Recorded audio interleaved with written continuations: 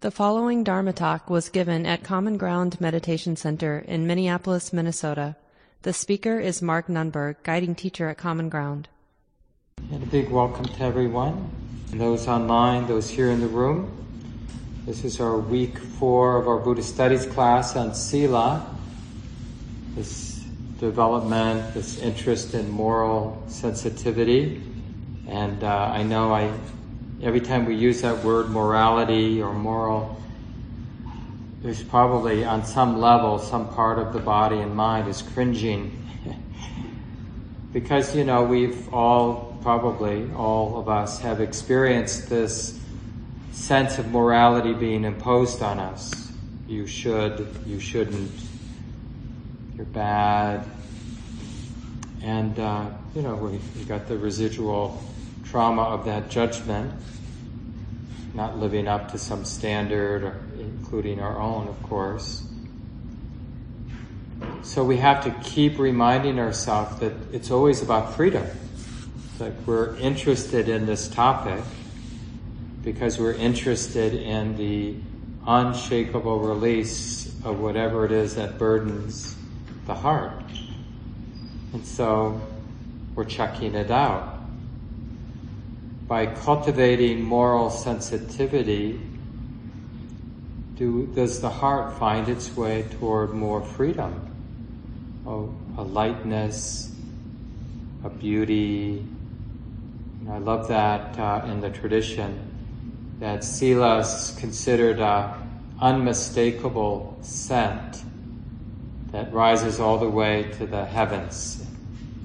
But we kind of get that, when we see somebody who has a lot of that integrity, not some tight, moralistic self-righteousness, but just that deeply embedded, integrated care, not wanting to cause harm, and not this sort of self-sacrificing, here to save all of you, but I don't mind if I get flushed down the drain in the process. A real integrated sensitivity. And it's really good to have radar for those people because they're inspiring, really. Just that kind of care, not as some stance, but just like it's a living thing. Sila becomes a living thing because it's like that circle when we talk about generosity or dana as that circle of learning how to freely give and receive. There's also that same kind of circle around moral sensitivity, and sometimes we call it hiri utapa, that sort of wholesome conscience, that has concern, has an appropriate concern and regret about what a setup life is. Because, we're animals, our lives are animated by desire. The desire for warmth, the desire for comfort, the desire for food, the desire for connection and affection and belonging, and the desire to contribute, to feel like we're contributing in some way. And there's nothing wrong with these desires. It's as natural as a summer breeze or frogs singing in the pond or any other aspect of nature, right? We could say that all of nature is animated by desire. That would be as appropriate as any other way of talking about sort of the animating energy of life, to call it desire. So here, but we're doing, we are this movement of desire in an environment where we're bumping up against other movements of desire. And that's why there's moral sensitivity. That's why it breaks. If we cultivate awareness, sensitivity, it will break our heart. And especially the second precept that we're taking up in particular starting tonight and just reflecting, resolving to get interested, resolving to break through all the ways, like I mentioned a couple of weeks ago, I think, one of the ways we deal with morality is we just imagine there's a baseline that I have to meet. As long as I don't hit, as long as I don't kill, as long as I don't take your money without giving you some service, then I pass. And I don't have to be a morally sensitive person because I've made the grade and I don't have to think about it anymore. I don't have to be sensitive. But if we're really interested in freedom, all these little and big ways that we rationalize insensitivity have to be teased out of the heart. It's like, this is sort of the inevitable, uncovering of spiritual life, is that it's always forever in the direction of greater sensitivity. Even if we have nice sits from time to time where we feel quite distant from the world, the inevitable result of a nice sit is we return to this world more sensitive. We feel everything even more so than we felt before. We sense everything. And that allows us to invest in this trust, lean in to this moral sensitivity. Even though we can't figure out like how many shirts we should have or how much money we should have in our bank accounts, or whether it's okay to spend, it's like a tomato. I mean, it's always seems so strange that a tomato, an organic tomato, can cost sometimes $6-7 a pound, and non-organic chicken can cost $1.50 a pound. Like, how does that happen? Well, it happens because of the lack of moral sensitivity, and the kind of care it takes to grow an organic tomato. And if we want, if we like the trade-off, if we're okay with the trade-off of insensitivity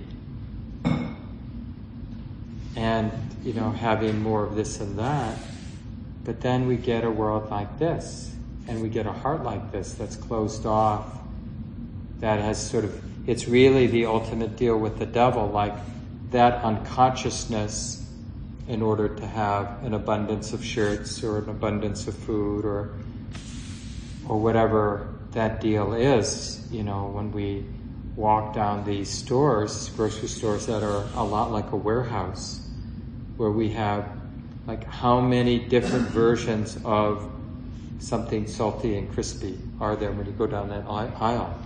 Or a sugary drink, a sweet drink. How many different versions of that do we need?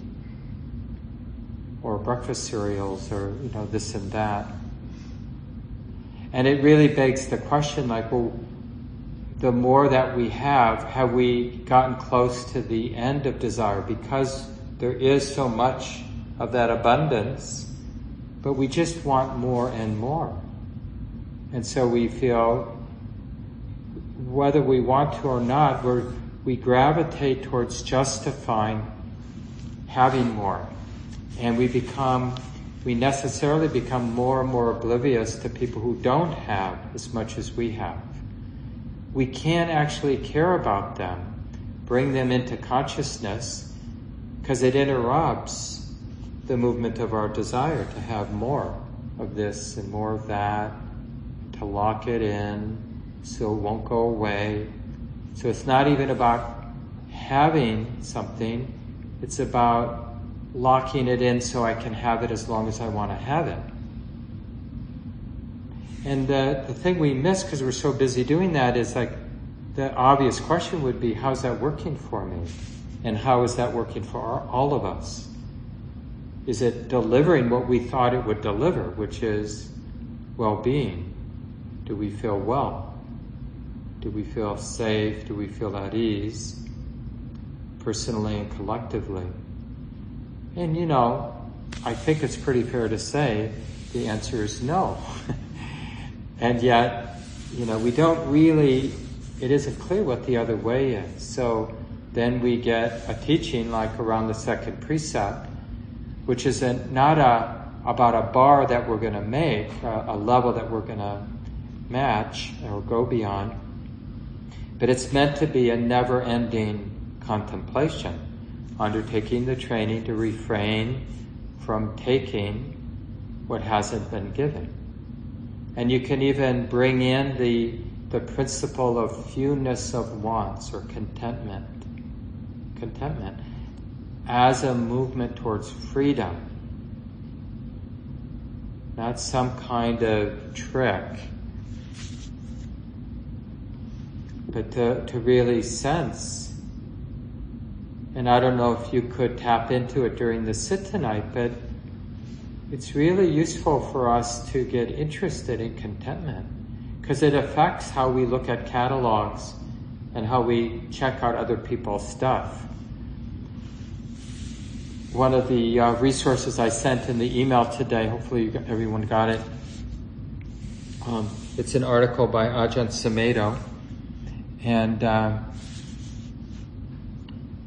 he gives this example, like for the Buddhist nuns and monks, it's not the same for us lay people, but when you go visit somebody, they might have an interesting thing on their shelf or an interesting book, but if you're a Buddhist monk, nun, you can't touch things unless somebody hands it to you to touch. You can't just pick things up. Unless hey, I want you to take a look at this clock. It comes to mind because somebody once gave Ajahn Sumedho a really nice clock for his room. I'm not sure what a really nice clock looks like, but it was, evidently it was a really nice clock, and it kind of begs the question, like, he used it in one of his Dharma talks, like, is it okay to have a really nice clock? But it isn't about depriving ourselves, it's just about creating a lot of sensitivity about stuff that comes our way, stuff that we give away. So we're just illuminating all those circles. Because when we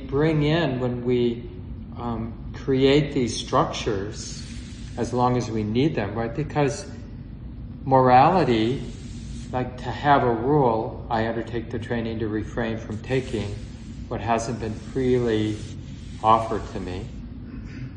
That's just a construction. And it's not about clinging to it. It's about pragmatically using it to illuminate things. Like it's been very interesting when I see things left on the street. Somebody drops a pen, a nice pen, or whatever it is. Or, Gabe knows this, and people who've worked or volunteered for a long time, sometimes, surprisingly often, people leave nice stuff. You would think that wouldn't happen at a center around mindfulness, but they leave nice stuff at the center. And it goes in a lost and found, and then 3 months later it's still in the lost and found. Every once in a while we'll bring stuff to one of those places like Goodwill or something. But it's always sort of an interesting question. Well, is it okay to take that? Well, no, because it isn't freely offered. And even, is it okay for the center to keep it, to use? And we've made a few exceptions, like nice shawls we keep, thinking that somebody who left it might maybe see it and take it. But in the meantime, other people will use it. And maybe a few umbrellas we kept that have been left so that there's some extras if someone needs one. But it's not about like what's the right way for Common Ground to deal with it. We could probably go into business selling water bottles after we sterilize them. But it's just about illuminating those places in our lives where there's that tension. I notice it every time when and I go get a dessert, because often we'll buy one piece. We'll go to the Seward Co-op and get one piece of chocolate torte or something like that. And I just feel that tug. It's like, it feels very real, like a very real loss to consciously let her have the bigger piece. It always feels a little bit like that hungry ghost energy of like, because win's easy because I just have to make the slightest suggestion and she'll be very happy to let me have the bigger piece. But I'm not that way. It's very real for me. I mean, it feels like a real loss. So those are the places to look at, like, is there really freedom in this non-attachment, in this generosity, in this contentedness? And not to believe it, because then we're back in that, I don't know, the Victorian era has gotten a bad rap around, that contrived morality that's on the surface. But anyway, we get back into that sort of pretending instead of, well, this is about freedom, so I'm going to use the moral sensitivity in these 5 areas in particular, undertaking the training to refrain from harming, to refrain from taking what hasn't been given, to refrain from sexual misconduct, involved in sexuality in ways that cause ourselves or others harm, using speech in ways that cause ourselves or others harm, including not speaking, right? When not speaking is a cause for harm for ourselves or others. Undertaking the training to refrain from using any kind of substance in a way that clouds the mind, in a way that might increase harm for ourselves or others. So it doesn't mean directly, absolutely, you can't have a glass of wine or something like that, but you have to be conscious, is this increasing the odds of being negligent in some way?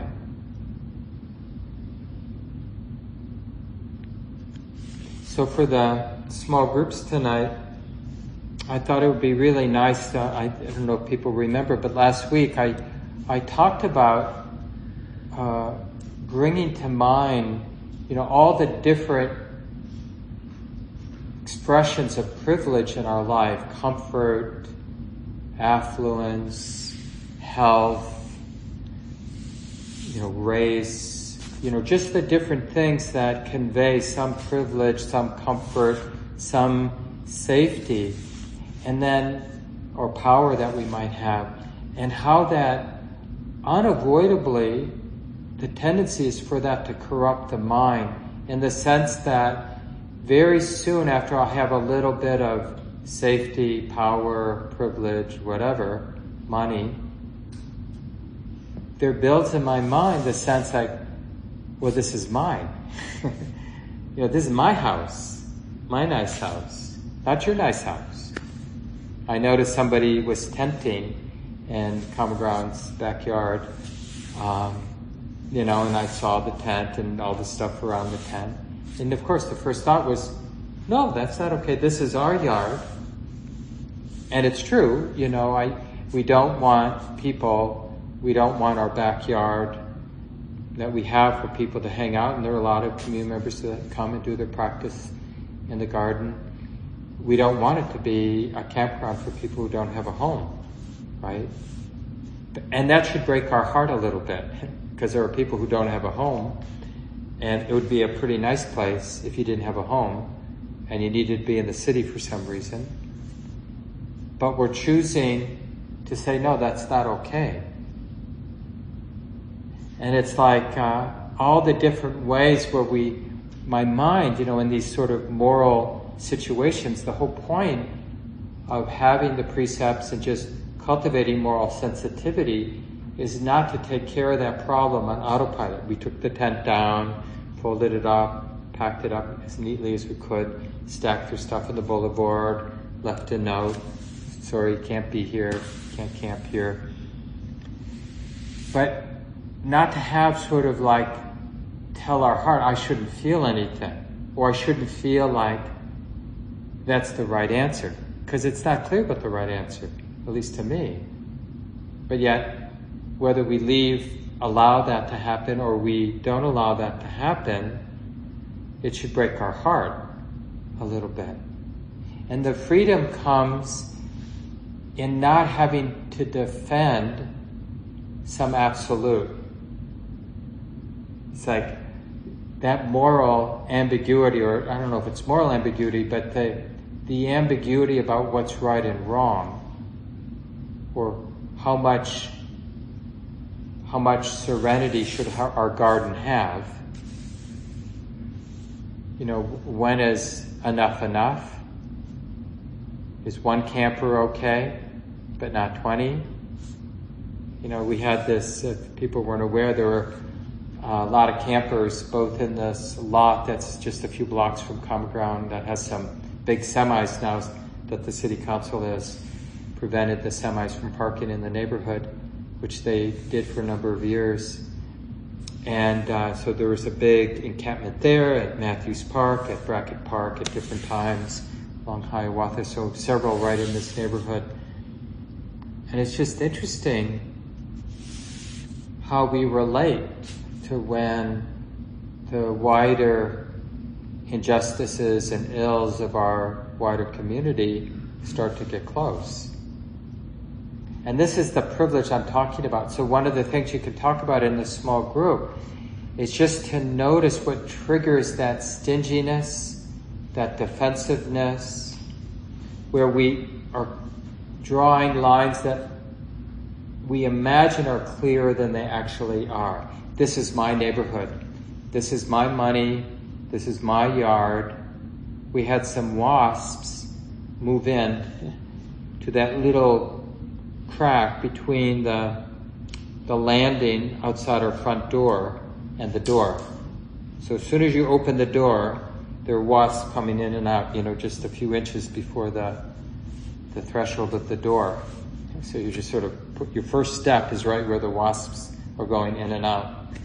And so Wynn and I, this is, I don't know, maybe 2 weeks in now, and just like thinking, we'll just encourage them to come into the side of that slab of cement, where we're not in harm's way, and we're not going to be triggering their defenses.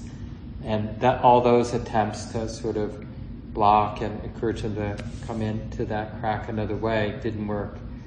Then we poured some sand, and they could move the sand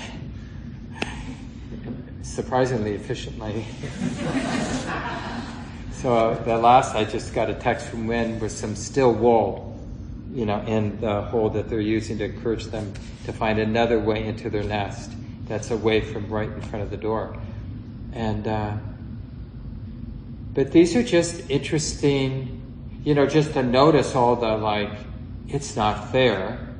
You've got so many places to build your wasp nest. Why here? It's not fair. And the same thing, we had a number of these wasp nests. So the encouragement this week is to look at possessions that we have and livelihood that we have and how we shop and how we understand possession and ownership, including even we expect the park to be quiet, and we walk through the park and it's not quiet. It's like all these sort of expectations and demands. And then also how we relate to people, in terms of stealing, just the more subtle ways, and you can begin to reflect in your small groups tonight, but how we look at people's possessions, how we look at people's bodies, when there's attraction, are we taking something, or even when we're conversing with someone and we just got a yucky feeling and we're sort of using the conversation to fill up the space so we don't have to feel what we're feeling. And just the different ways that we're taking somebody's time, not letting them go. Don't leave. I need you in my life right now. Because if you leave, I'll be left alone with this feeling. And I don't want to be left alone. And we're not really being honest. Like, could I buy some of your time? Like a therapist. Where, we at least have an honest relationship with the person.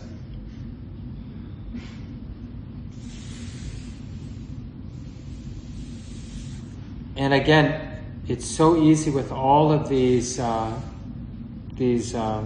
precepts to use them as a setup for judging ourselves or judging others. And just keep remembering that we're using them to illuminate places in our life because we're checking out, we're not believing it, but we're checking out, if I bring more sensitivity into these sticky places, like my possessions, like money, like how I earn my livelihood, things that I see as mine, if I illuminate that, it will lead to greater freedom in my life. And that's what we're checking out. As opposed to, we're still going to operate in these places where we have possessions or some things that are mine and some things that are yours. It's just we'll do it on autopilot, kind of following the stronger habit energies, but choosing not to illuminate, just to run with it. And this is what we find, people like Bernie Sanders and other politicians, that kind of get into this class warfare, that it's not okay that some people have so much and we need to do something like tax them. And I was just revisiting an article, I think his name is Peter Singer. I know he's a professor at Princeton a while ago, and now I think he's back in Australia where he's from. But he's a philosopher, kind of a utilitarian. I'm not sure how he described himself, but he wrote an article, and this is a while back, so I think it's even more true now, that with a certain amount of a tax, like I think it was around 25% on maybe the wealthiest 10%. So these people would still be very wealthy. There could be enough money to eliminate poverty on the planet. So, with this kind of approach, it's like his article was basically saying, it's really a no-brainer. Because these people aren't going to really miss it. But that's not how it would feel subjectively to these people. Because when we have a lot, like I consider myself in the great scheme of things having a lot, but I would miss, like if suddenly Wynn and I were forced to give half of our home to another family, even though half of our home is a pretty comfortable existence, right? But to somehow just have somebody move in there and say, no, we really need a place and we're not going. That would feel like such a betrayal or an offense. Like, it's just not okay.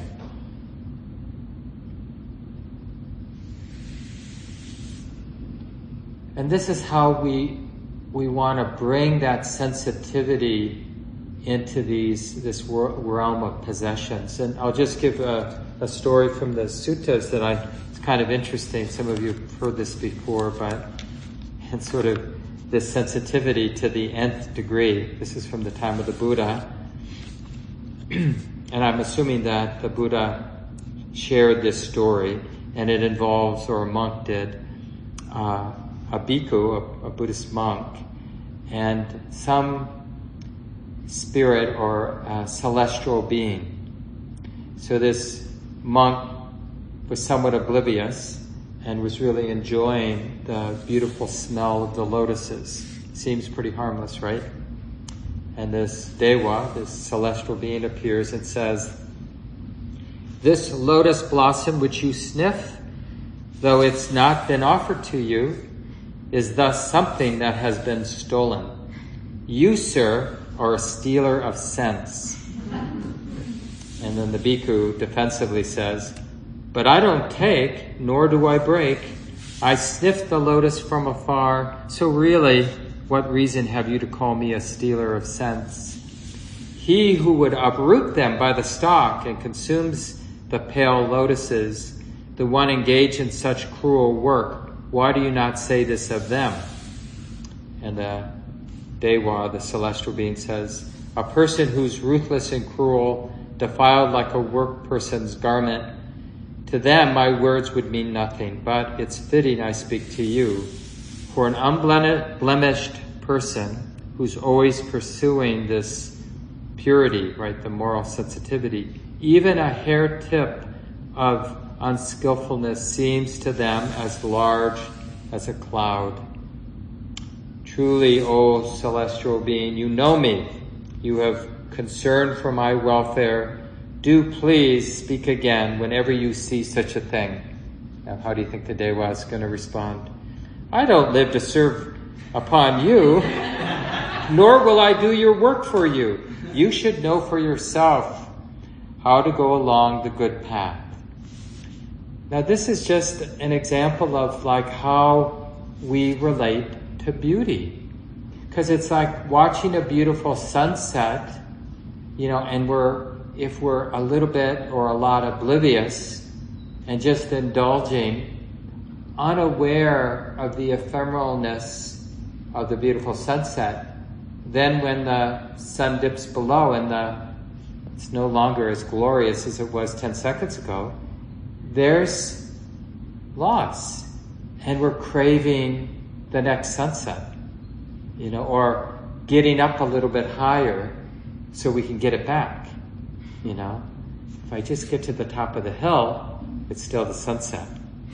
You know how you do that? It's sort of, oh, the sky's so beautiful. And then we see this at our retreat center, because there is a hill on the east side of the property with no trees in front of it. So you can see and then you want to get up there, because then you get you'll get 10 or 15 more minutes of it, walking along the eastern fence line.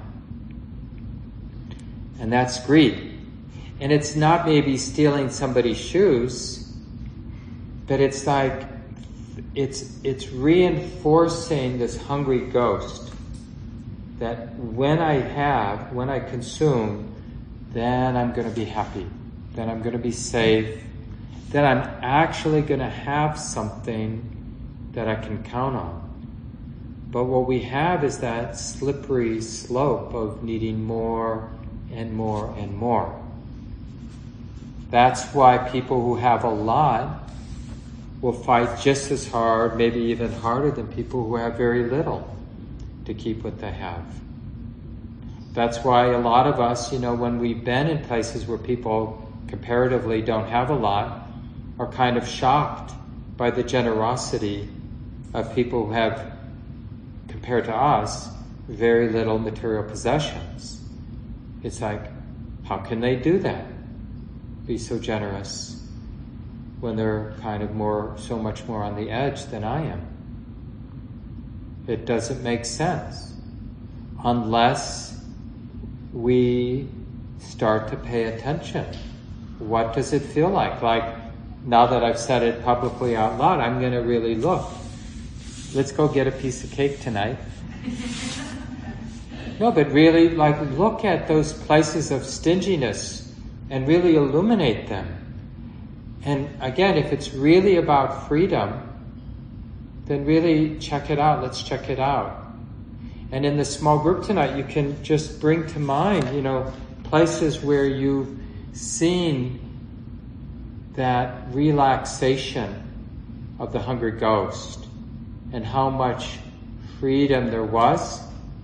And then places where you've doubled down on being the hungry ghost and how that really didn't end up very well, didn't really work very well. There was a chance, there was a moment that would have allowed for very beautiful generosity, and you kind of felt it, but you didn't follow up with it. the older habit, maybe the deeper habit of being stingy, being afraid. I mean, perfect place is like, we think just because we've decided it's best not to give the person asking for money on the side of the road money, we assume that we can't even have a generous interaction, like make eye contact and say hi or have a good day, right? It's like, no, I can't have human contact because then I'm going to feel the stinginess or whatever it is that we feel in that moment. And to really like see it as a teacher, like, is there a way for all of us to feel more alive, more free, more good than how I'm currently handling this, which is, I don't really want to be there. How can I get through this intersection? I caught myself going a little further, burning more fuel to avoid an intersection where I know somebody's there waiting because of that unpleasant feeling. It's like consciously choosing not to be a morally sensitive human being. And so what does that lead to is living in my community, but being afraid to be in my community because of what it entails. How does that feel? It doesn't feel good,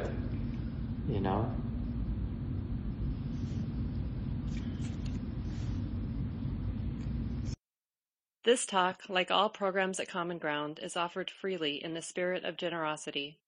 To learn more about Common Ground and its programs, or if you would like to donate, please visit our website, www.commongroundmeditation.org. Thank you for listening. To learn how you can support the teachers and Dharma Seed, please visit dharmaseed.org/donate.